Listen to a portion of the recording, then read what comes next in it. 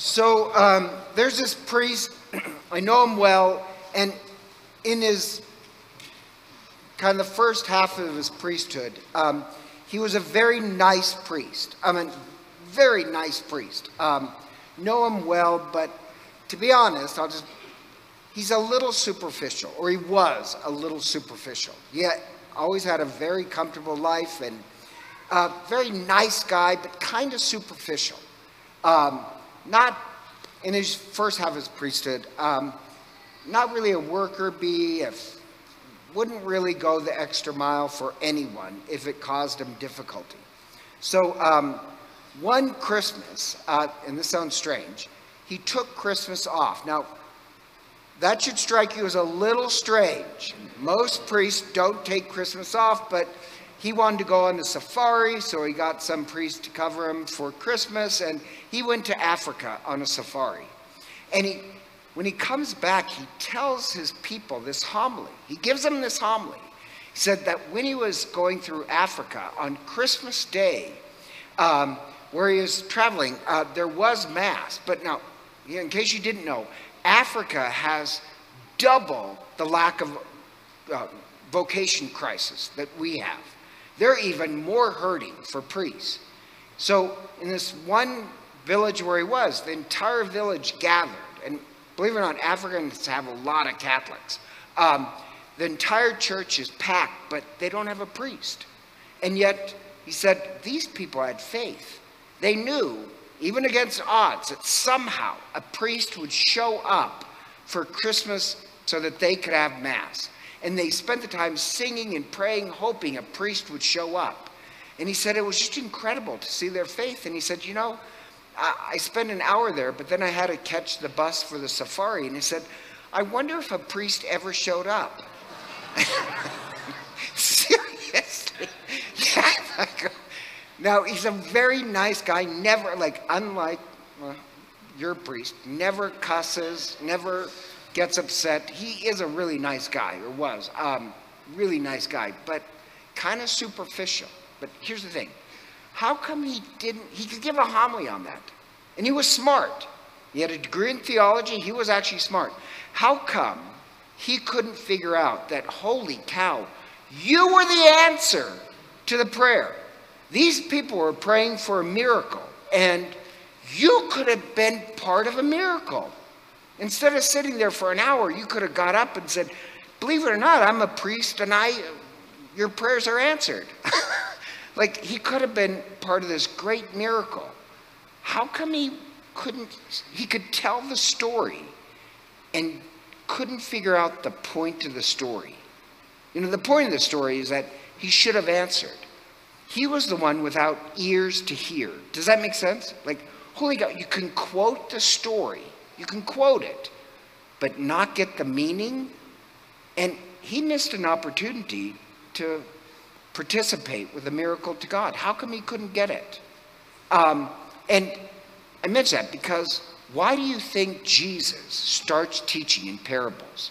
It's really strange. He's halfway through his ministry, and then he's, in the Gospel of Matthew, he's going to, for the next 7 weeks, get 7 parables on what the kingdom of heaven is like. And then he gives this parable. Now, some people say, oh, he spoke in parables so that it's easy for people to understand. Are you kidding me? That was kind of a hard parable to understand. That's like heaven? How is that like heaven?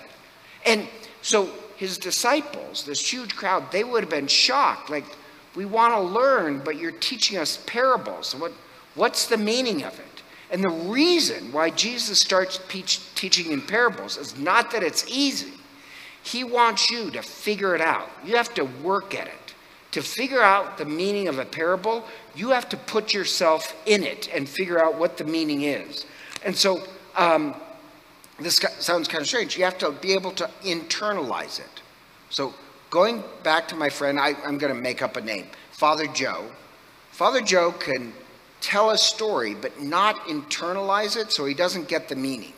Jesus starts teaching in parables because you have to make it, you have to really eat it.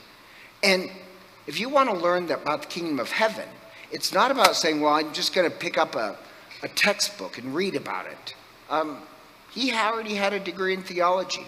It's not about memorizing, if you memorize verses in the Bible, then you will be ready for heaven.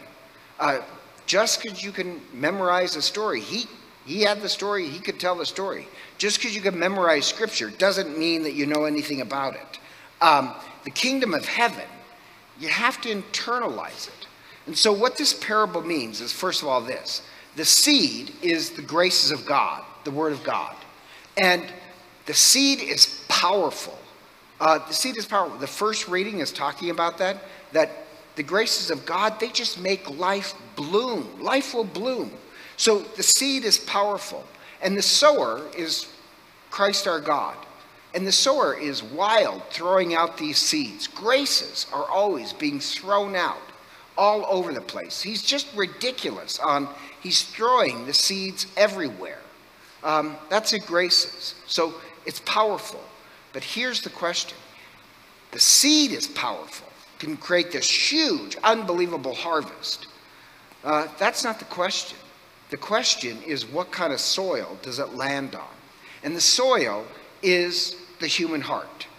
So that's the real question. Can the soil welcome the graces? So going back to my story about my friend, he's a very nice guy.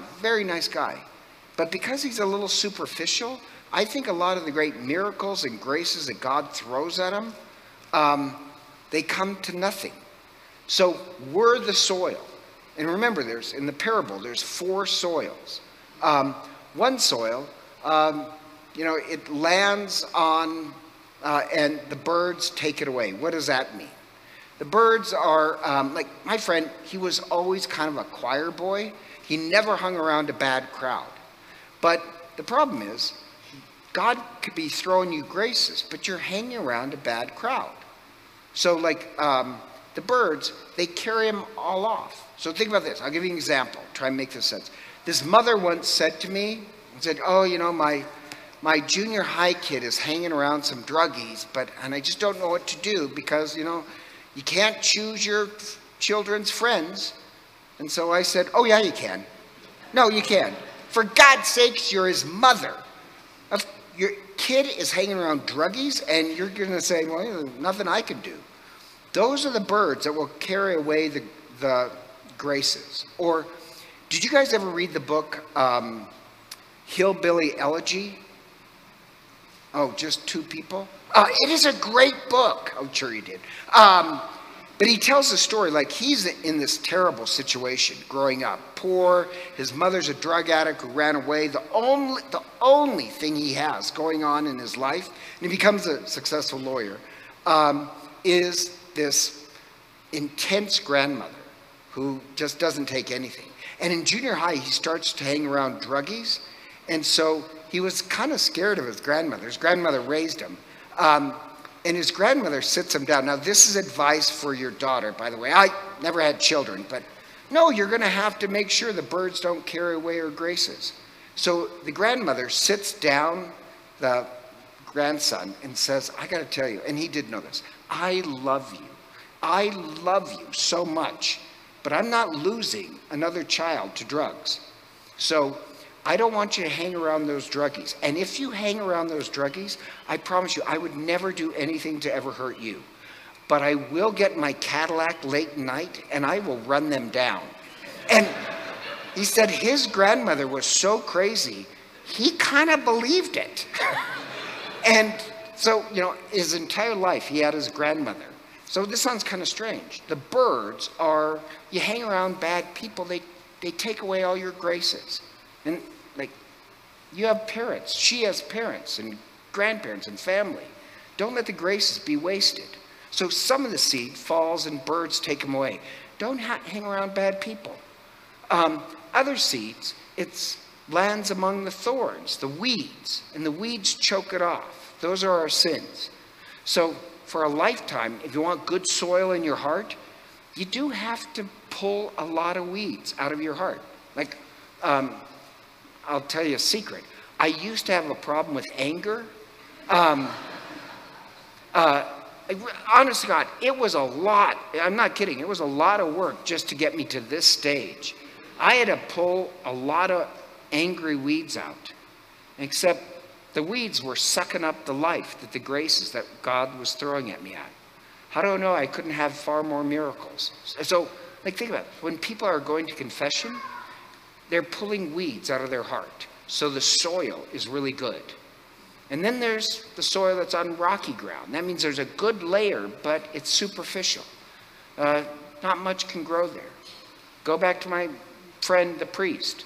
He can tell the story of, I wonder, if a priest ever showed up for Mass on Christmas.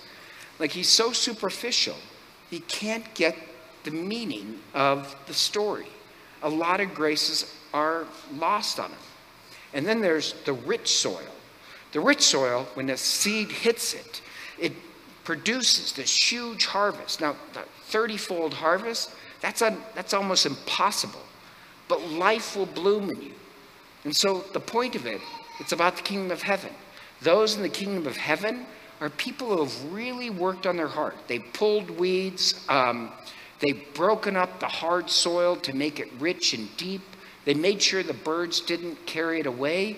And life just blooms. So this impossible harvest happens. I think a lot more miracles would happen in our life if we attended the soil of our heart. And just because I'm on this kick, what's the difference between soil and dirt? They're not the same thing. What's that? Oh, well, I'll tell you. Soil is living. Dirt is dead. Nothing really grows in dirt. Soil has all this, I attended this lecture on it, and I loved it. Healthy bacteria and stuff like that allows it to grow. It takes a lot of work to get healthy soil. It takes a lot of work to get healthy soil in our hearts.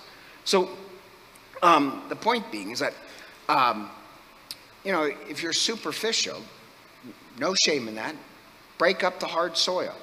Now, going back to my friend who gave that homily, I wonder if a priest showed up.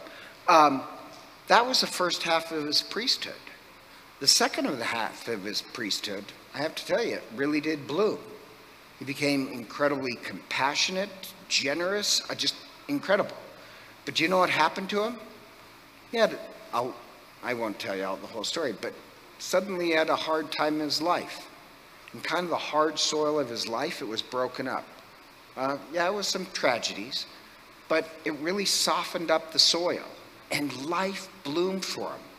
There's this prophecy in one of the prophets, I like it, where the prophet says to God, how long until the people are able to hear the word of God? Because everybody can quote it, but never get the meaning. And God answers back, when the king is destroyed, then they'll understand. And you have to think, well, what does that mean? The king is Christ. When Christ dies, then we'll understand the word of God. When we die to our selfishness and bigotry and stupidity and superficiality, then we can really understand the graces of God. And so I like this parable just for that reason. You want to grow deep? Attend the soil of your heart. Pull out some weeds. Prevent the birds from taking the graces. And if it's superficial, pray. I know this sounds kind of strange. Yes, pray that in the hard times of life, and they're going to come, it only breaks up the hardness of your heart so it becomes rich, good soil. And then life will bloom. Hello, this is Father Len McMillan. I'd like to take a moment to thank you for listening to our podcasts. If they've been a blessing to you, I'd also like to invite you to prayerfully discern supporting the podcast financially. Your generosity would help support the ongoing production and distribution of the podcast. If you'd like to make a donation, you can simply click the link in the podcast description.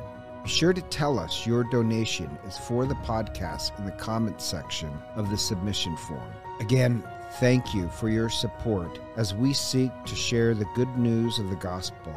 May God bless you for your generosity.